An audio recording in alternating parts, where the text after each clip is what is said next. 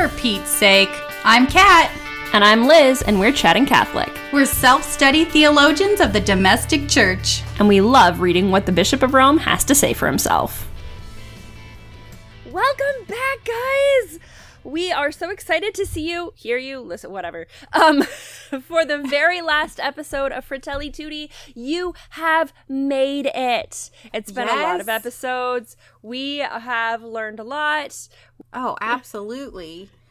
I think I've said this before, like last episode, part of me feels like it went fast and part of me feels like it was super slow. It's hard to remember that we started this around election time last year. Yes. Like, that feels lifetimes ago. Mm-hmm. But I think it was just such a relevant time to start it. Like, it was just, tensions were so high and things were so crazy. So to be able to jump into Fratelli Tutti and kind of like fix your brain a little bit and like fix your and also viewpoint. be like, this is what it actually says. It's not, I mean, this is, we picked the most modern encyclicals, but having read other encyclicals, you're gonna hear these things again. This is not actually the crazy levels of, like, there are some phrases, sure, that you're like, that's a choice of wording, but again, not in English. He wrote it in not English. And really, the heart of it is so much, it's Catholic social teaching, but that is Catholic. Yes. And that's the thing, too. I think as people get into it, I think it, for me especially, I think it surprised me more than it would. I was expecting more of those phrasings that I actually didn't get. And I was like, this is far more balanced than the commentary. I had been led to believe. Yes, it's far more balanced than I thought it was going to be. It's just seeped in things we've already heard from other popes, especially about like subsidiary. It surprised me how it tied into other encyclicals and how it wasn't as quote unquote outrageous as it should be. Because the whole notion when he was getting into subsidiary measures of this is what the family does, these are their rights, this is what the UN needs to do. And he is in a position to be like, there are things the UN can control and they're not. And they need to be. Like with China buying Africa. Oh, man. Who can speak to that? Like, here we are in America worried about it, but we're not China or Africa. We have nothing to say. And frankly, China's fine with it. And Africa's like, hey, they need a mitigator. There needs to be a mitigator here. Absolutely. Just for the fact that the UN has, like, regulation where they allow fishermen in these African regions and coasts. And so those countries are starving because all these industrial fishing come down there. Like, those are issues that the UN can and should touch on. Mm-hmm. And then you've got, like, he's talking about government intervention, but I'm reminded of when we had Dr. Levi on. And he was talking about how the state has valid power and our state is not perhaps using its valid power to support the family. Not, to become a wild dictatorship, but to support the family. The state has the power to say the family is the unit of society and we will protect it with social safety nets. Absolutely. And not putting laws up that, like he mentioned, the book from Elizabeth Warren, The Two-Income Trap. And so it's just like that whole notion of like having not only societal viewpoints, but having government laws and regulations that do not affect the family to where they have to have two incomes or they have to rely on other measures. Like, we're looking at it right now where people are, experiencing their stimulus checks and women came home for COVID and a lot of people are horrified by that. But we as Catholics are excited and we should be. But to maintain that one income family, and I don't care which gender works. I know which gender is more likely to work, but I don't really actually care. But to maintain a one income family, you need to have more parents would be able to come home and be full-time parents if they knew that their spouse could not fail. Like, their spouse is out working and doing the thing, but if unemployment was actually a bigger, deeper net than it presently is, they would be able to say, you know what? I can come home because if he loses his job, we're not screwed. Right. Or like we build enough. Yeah, we can live in an area where we can build enough savings, capital, things of that nature, to where if you experience a job loss of one, or if you end up, one of you goes home and stays home with the kids.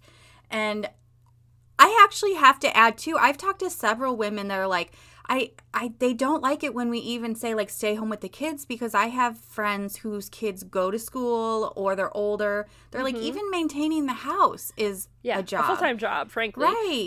Any homeschooler will tell you, oh my goodness. So anyway, let's just get into it. Yeah, so Liz, go ahead and read the very last section of Fratelli Tutti, paragraphs 281 and 287. Take it away. Religion and violence. A journey of peace is possible between religions. Its point of departure must be God's way of seeing things. God does not see with his eyes, God sees with his heart, and God's love is the same for everyone regardless of religion. Even if they are atheists, his love is the same. When the last day comes, and there is sufficient light to see things as they really are, we are going to find ourselves quite surprised. It follows that we believers need to find occasions to speak with one another and to act together for the common good and the promotion of the poor. This has nothing to do with watering down or concealing our deepest convictions when we encounter others who think differently than ourselves. For the deeper, stronger, and richer our own identity is, the more we will be capable of enriching others with our own proper contribution. We believers are challenged to return to our sources in order to concentrate on what is essential, worship of God and love for our neighbor, lest some of our teachings taken out of context end up feeding forms of contempt, hatred, xenophobia, or negation of others. The truth is that violence has no basis in our fundamental religious convictions, but only in their distortion. Sincere and humble worship of God bears fruit not in discrimination, hatred, and violence, but in respect for the sacredness of life, respect for the dignity and freedom of others, and loving commitment to the welfare of all. Truly, whoever does not love does not know God, for God is love. For this reason, terrorism is deplorable and threatens the security of people, be they in the East or the West, the North or the South, and disseminates panic, terror, and pessimism, but this is not due to religion, even when terrorists instrumentalize it. It is due, rather, to an accumulation of incorrect interpretations of religious texts and to policies linked to hunger, poverty, injustice, oppression, and pride. That is why it is so necessary to stop supporting terrorist movements fueled by financing, the provision of weapons and strategy, and by attempts to justify these movements, even using the media. All these must be regarded as international crimes that threaten security and world peace.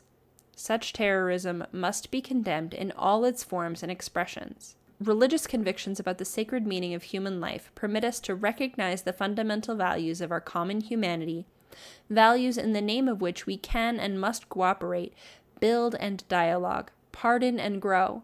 This will allow different voices to unite in creating a melody of sublime nobility and beauty, instead of fanatical cries of hatred.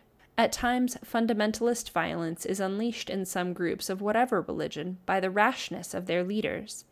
Yet, the commandment of peace is inscribed in the depths of the religious traditions that we represent.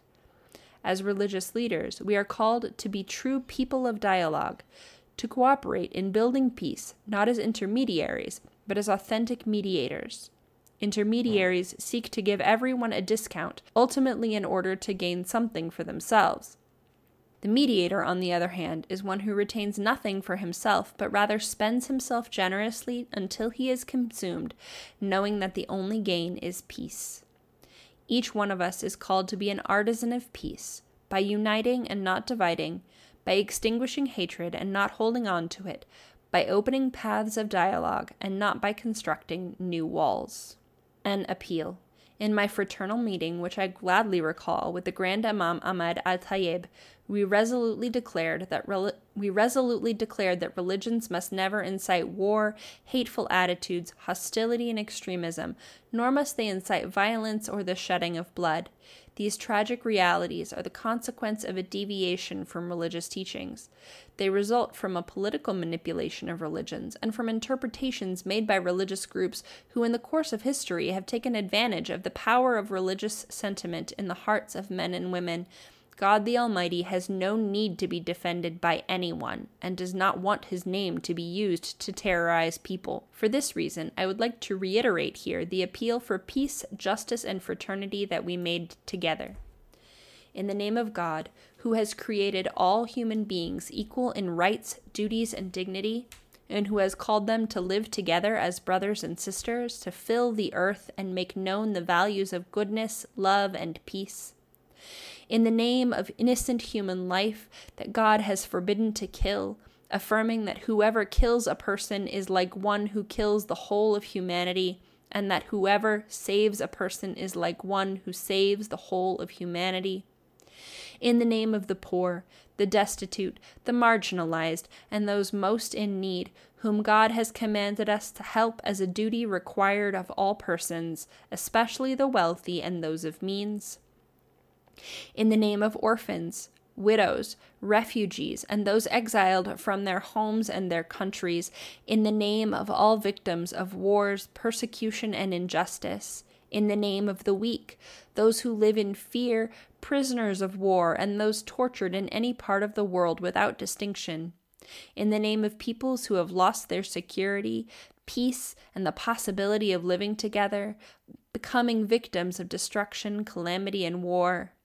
In the name of human fraternity that embraces all human being, unites them and renders them equal.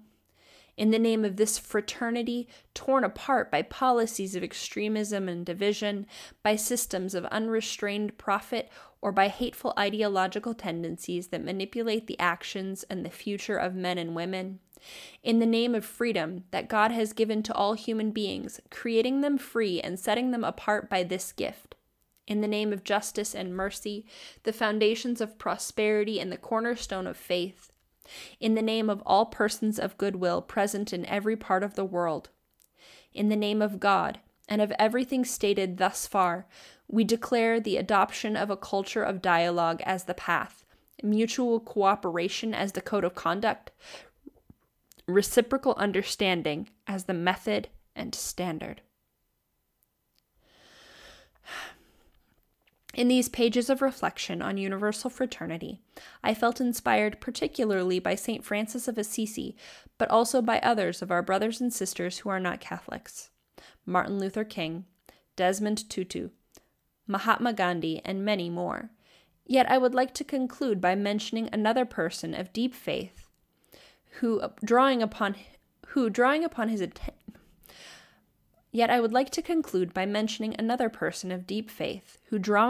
his intense experience of God, made a journey of transformation towards feeling a brother to all. I am speaking of Blessed Charles de Foucauld. Blessed Charles directed his idea of total surrender to God towards an identification with the poor, abandoned in the depths of the African desert.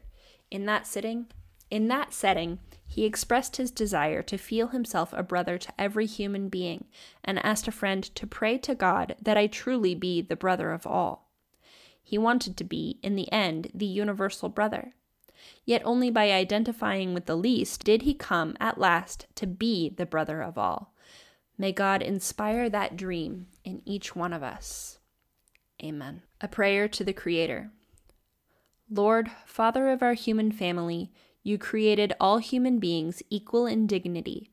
Pour forth into our hearts a fraternal spirit and inspire in us a dream of renewed encounter, dialogue, justice, and peace. Move us to create healthier societies and a more dignified world, a world without hunger, poverty, violence, and war. May our hearts be open to all the peoples and nations of the earth. May we recognize the goodness and beauty that you have sown in each of us, and thus forge bonds of unity, common projects, and shared dreams. Amen. O God, Trinity of love, from the profound communion of your divine life, pour out upon us a torrent of fraternal love. Grant us the love reflected in the actions of Jesus in his family of Nazareth and in the early Christian community. Grant that we Christians may live the gospel, discovering Christ in each human being, recognizing him crucified in the sufferings of the abandoned and forgotten of our world, and risen in each brother or sister who makes a new start. Come, Holy Spirit, show us your beauty, reflected in all the peoples of the earth, so that we may discover anew that all are important and all are necessary, different faces of the one humanity that God so loves. Amen. Bum, bum, ba, la, la, la. So, hurrah! We are done. You have now heard the whole thing. So exciting. What'd you think? Loved it all. I thought he ended it perfectly. Of course, you have to end it with like a prayer and all the thoughts that he put into it. Yes. And it really set the tone of like, prayer. Yes, it was a longer encyclical, but it really set the tone of bringing it back to that prayerfulness of what it's really about. Yes. Father of our human family. It's also really, I mean, I'm glad to meditate on those prayers a little bit, because I feel like reading through this, I don't feel like, even in my own self and some other commentary people have had about this encyclical, I don't feel like they're hearing these nice sentiments, but I don't feel like they're understanding of like the depth of like, no, this is what we're supposed to do. Peacefulness. Yes. And it's, you have the practicality of it. How deeply must you meditate on the idea that every human being has equal dignity to really get down to this practical level of, yes, and that means this. Yes. Yeah. It means, yes, that everyone should have the right to do meaningful work, because, oh man, does depression lies down the route of my life is meaningless and I am not contributing to society in any way. And you can just look at the lives of the wealthy. And at the other end, you have the lives of the very poor, where nothing that you'll ever do will make your life okay. And that also leads to depression. Human beings do best when, if we work, it goes well. Mm-hmm. That is the place where humans do flourishing. If we work, it goes well. Well, and then you kind of hit on an amazing point, because even in the section when we talked about wars, and this section we talk about religion and violence, it's amazing when you look through history, the times when we've had wars were times that people's lives in a region were not going well. Yes. When you are hungry, you are cranky. And when you are hungry on a political scale, that war happens. Right. When nobody can find food, eventually people will band together and they will find food if they have to take it. Absolutely. That's what people do. And I mean, as far as religious wars, it's almost like if they are feeling oppressed or spiritually hungry, then that is another way that wars just not only happen, but they build up for years of resentment. Yes. And he's like talked about like how we're not even paying attention, how we are pessimistic. Like those are all things you need to regulate, because those build, and they build within a culture, and they build within countries, and they snowball. Yes. We're going to sit on your right. Then people start to get really, really resentful. And instead of focusing on what they should focus on, they focus on the other person. Instead of looking vertically, instead of looking at God, they start looking horizontally at, why can't I do what I want to do? And obviously, what I want to do is worship.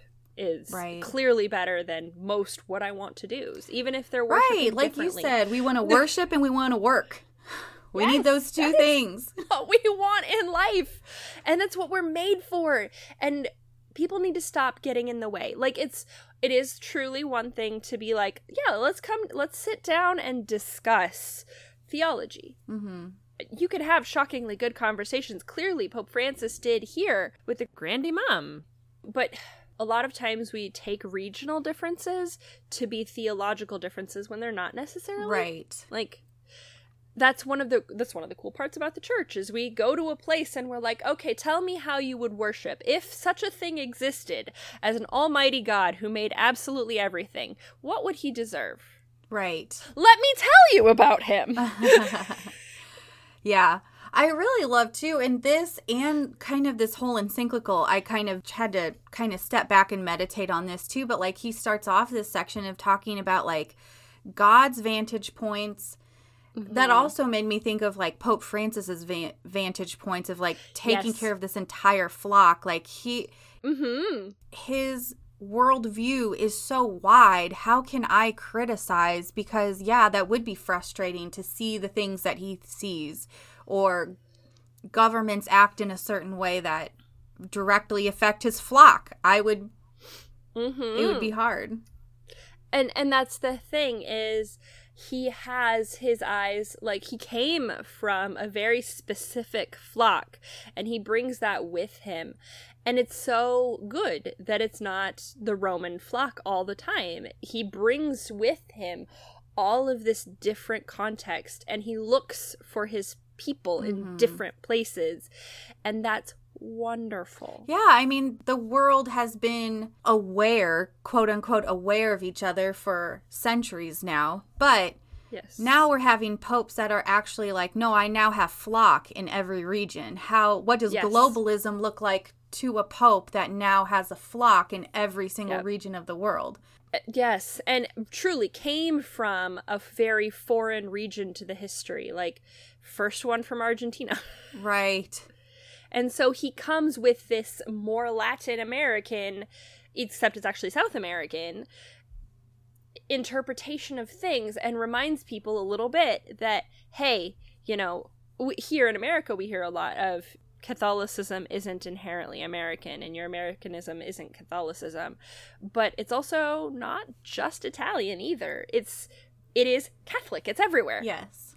I think we're finally actually seeing a more Catholic universal church than we've ever had to handle before in the history. And sometimes that's hard. Yes. Because when things are always the same, you stop remembering which parts of the sameness are important.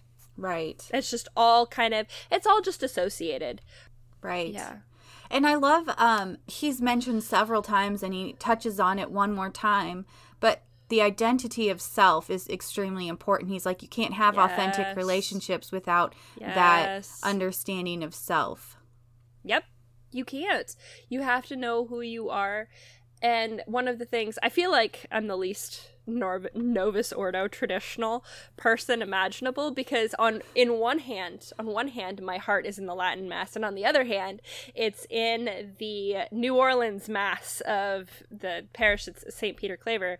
That's like there's dancing and excitement and general it's blackness, and I'm like, this is beautiful and I love it.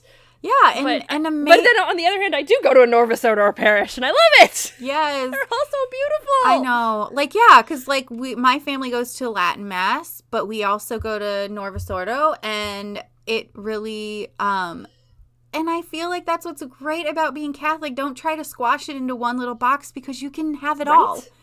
You can have it all, and then you have a home, which is, like, the equivalent of your favorite sister, but you've also got Sisters Night where you can go everywhere and support everybody, and you're like, all of these things, we're all worshiping God, and none of us are in heresy. Right, because they're all within the church. We all agree on the same things, and we just make it look different, which is beautiful. And we're not talking clowns. No clowns. That's invented.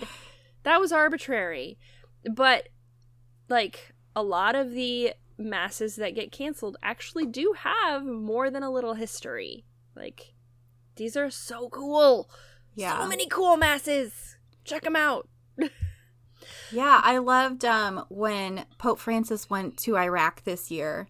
And, what did he say? What mass was that? I can't remember. Syriac Malabar? I don't remember either. But yeah. I like the masses he did in Iraq, and It's Eastern Rite. you were saying a thing a minute ago that was really interesting, but you were bringing up the different percentages of religions now. Yes. As kind of a, like, here we are all arguing, but if you take the perspective, as I believe it is orthodox for Islam to do this, and they believe in Jehovah God, the God of Abraham, Isaac, and Yes, Jacob. they're an Abrahamic religion, so. Exactly. Mm-hmm. So they believe in the same God that we do. And we're 31.11% of the planet. They, Islamic persons, 24.9%. Jews who get so much FaceTime are less than 1%, which makes my heart sad. Because, yeah, that's hard. But then the next one. So why are we fighting with these people when the next most common thing to believe is to be secular, agnostic, atheist? It is actually 15.5% of the planet. That's crazy. You told me the percentages. I'm like, well, what's the next percentage besides Abrahamic religions? And you go, nothing. It's secularity. It's nothing. Yeah, at first I was like, because they called it unaffiliated, and I was like, do they mean evangelicals? No, they put those under Christian, which is what I would assume. Yeah. No, they really did. When I further broke it down, they do mean secular, non-religious, agnostic, atheist. Right. 15.5%. That's more than Hindu. Buddhist is next with 5%. So, yeah. And then you see these statistics and you see the secularism that's happening in the world, and it's like, no wonder Pope Francis keeps reaching out to our Muslim brothers and other things like that, because we actually have far more in common than we do the other 50% of this chart. Yes, we have so much in common. So ridiculously much. And so we should lean into that. And furthermore, every single one of these people, these 7.79 billion people, is a child of God. Right. He intended every single one of them. Every single one is a unique, unrepeatable miracle. Even if they are absolutely bonkers, they're still a unique, unrepeatable miracle. I love that. Even if they're absolutely bonkers. What a good thing. I'm going to probably add that into my prayer and meditation. Be like, these people are absolutely bonkers. Personally, that would qualify as me on occasion. But oh, yeah, for sure. I'm right in there. When I am absolutely bonkers, please give me space and maybe a granola bar. Oh, man. Another thing is, when I'm thinking about other religions, and even when I'm in dialogue with other people of religions, as I'm speaking to them, the only thing that runs through my head is just to listen and be like, yes, dear God, give me prudence. Send the Holy Spirit to really gauge this conversation, because it's like, if I don't 100% focus on that, I can get pretty crazy. Yes, I feel like on one hand, I feel terrible because I'm not ashamed of the gospel, not even a little bit. But when I get to talking about it with a religious or just whatever, people who have very different opinions, I'm like, Lord, I think I need to be a little more quiet about this because I am kind of annoying. There was one time I was speaking to someone who was Muslim, and they started talking about priests, and I kid you not, my body got hot. I could feel the heat, and so I was taking deep breaths, and I was like, okay, let's handle this smart. Yes. Do you know you're talking about my dad? I know. I'm like, let's take a deep breath, because I am about ready, taking earrings off, about ready to go. But no.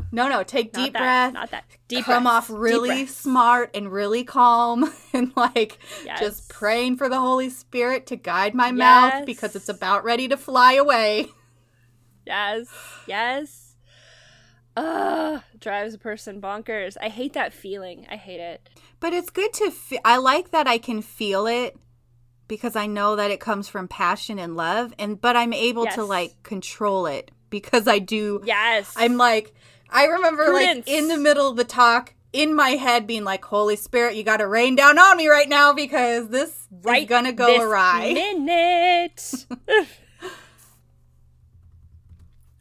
But also, I I think when I think back about that whole conversation, the main thing that really helped was the fact that it was face to face. It wasn't online. Yes. It wasn't a text conversation. I was looking at their face. They were looking at mine. I see them as a human.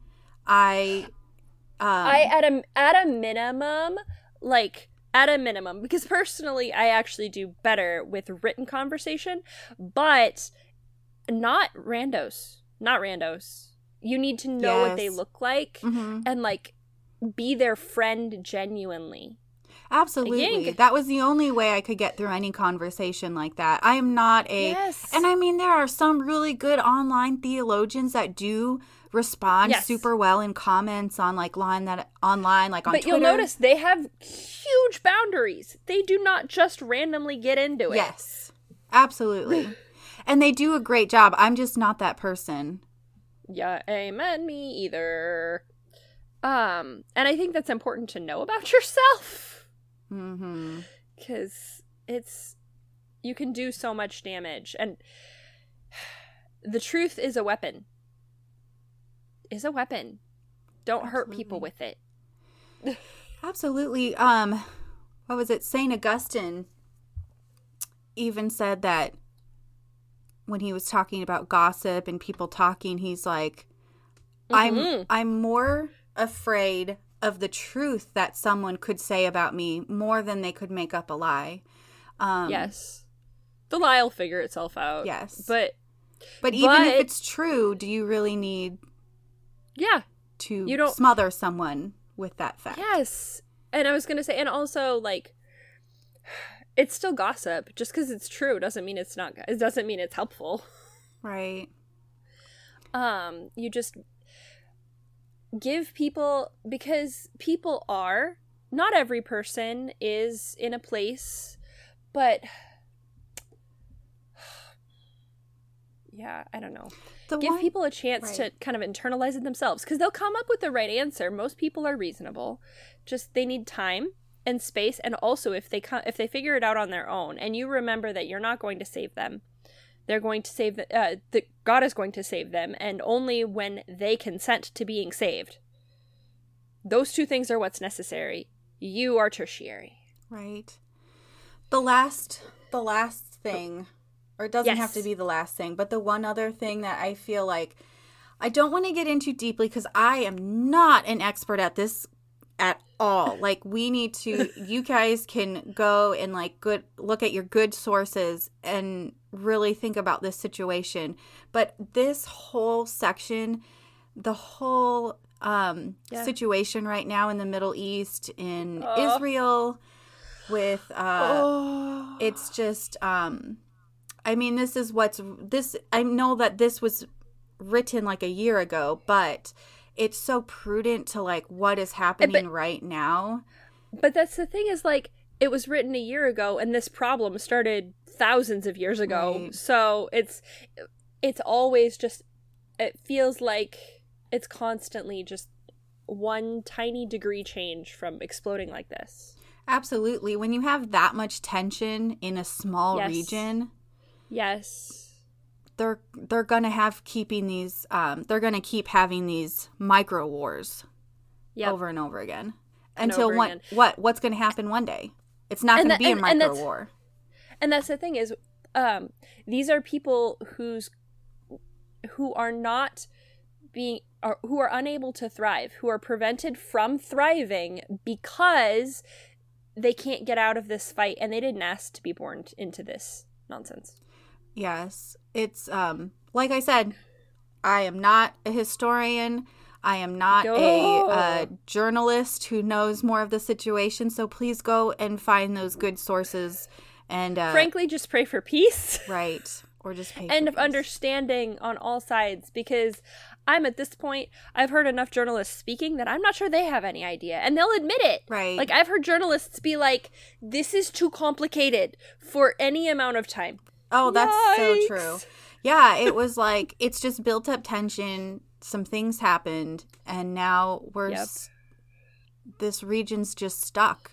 And it's like, they're never, when are we ever going to get out of this fight? Yes. Ugh, I don't know, but it just praying for peace and God's peace, because man's peace ain't working. Mm-hmm. God's peace. Thanks for joining us this week on For Pete's Sake, as we explore the words of Pope Francis in Fratelli Tutti. Find For Pete's Sake on Facebook and Instagram. You can find links to Fratelli Tutti and some of our sources in the show notes. See you next week. St. Peter, Ora pro nobis.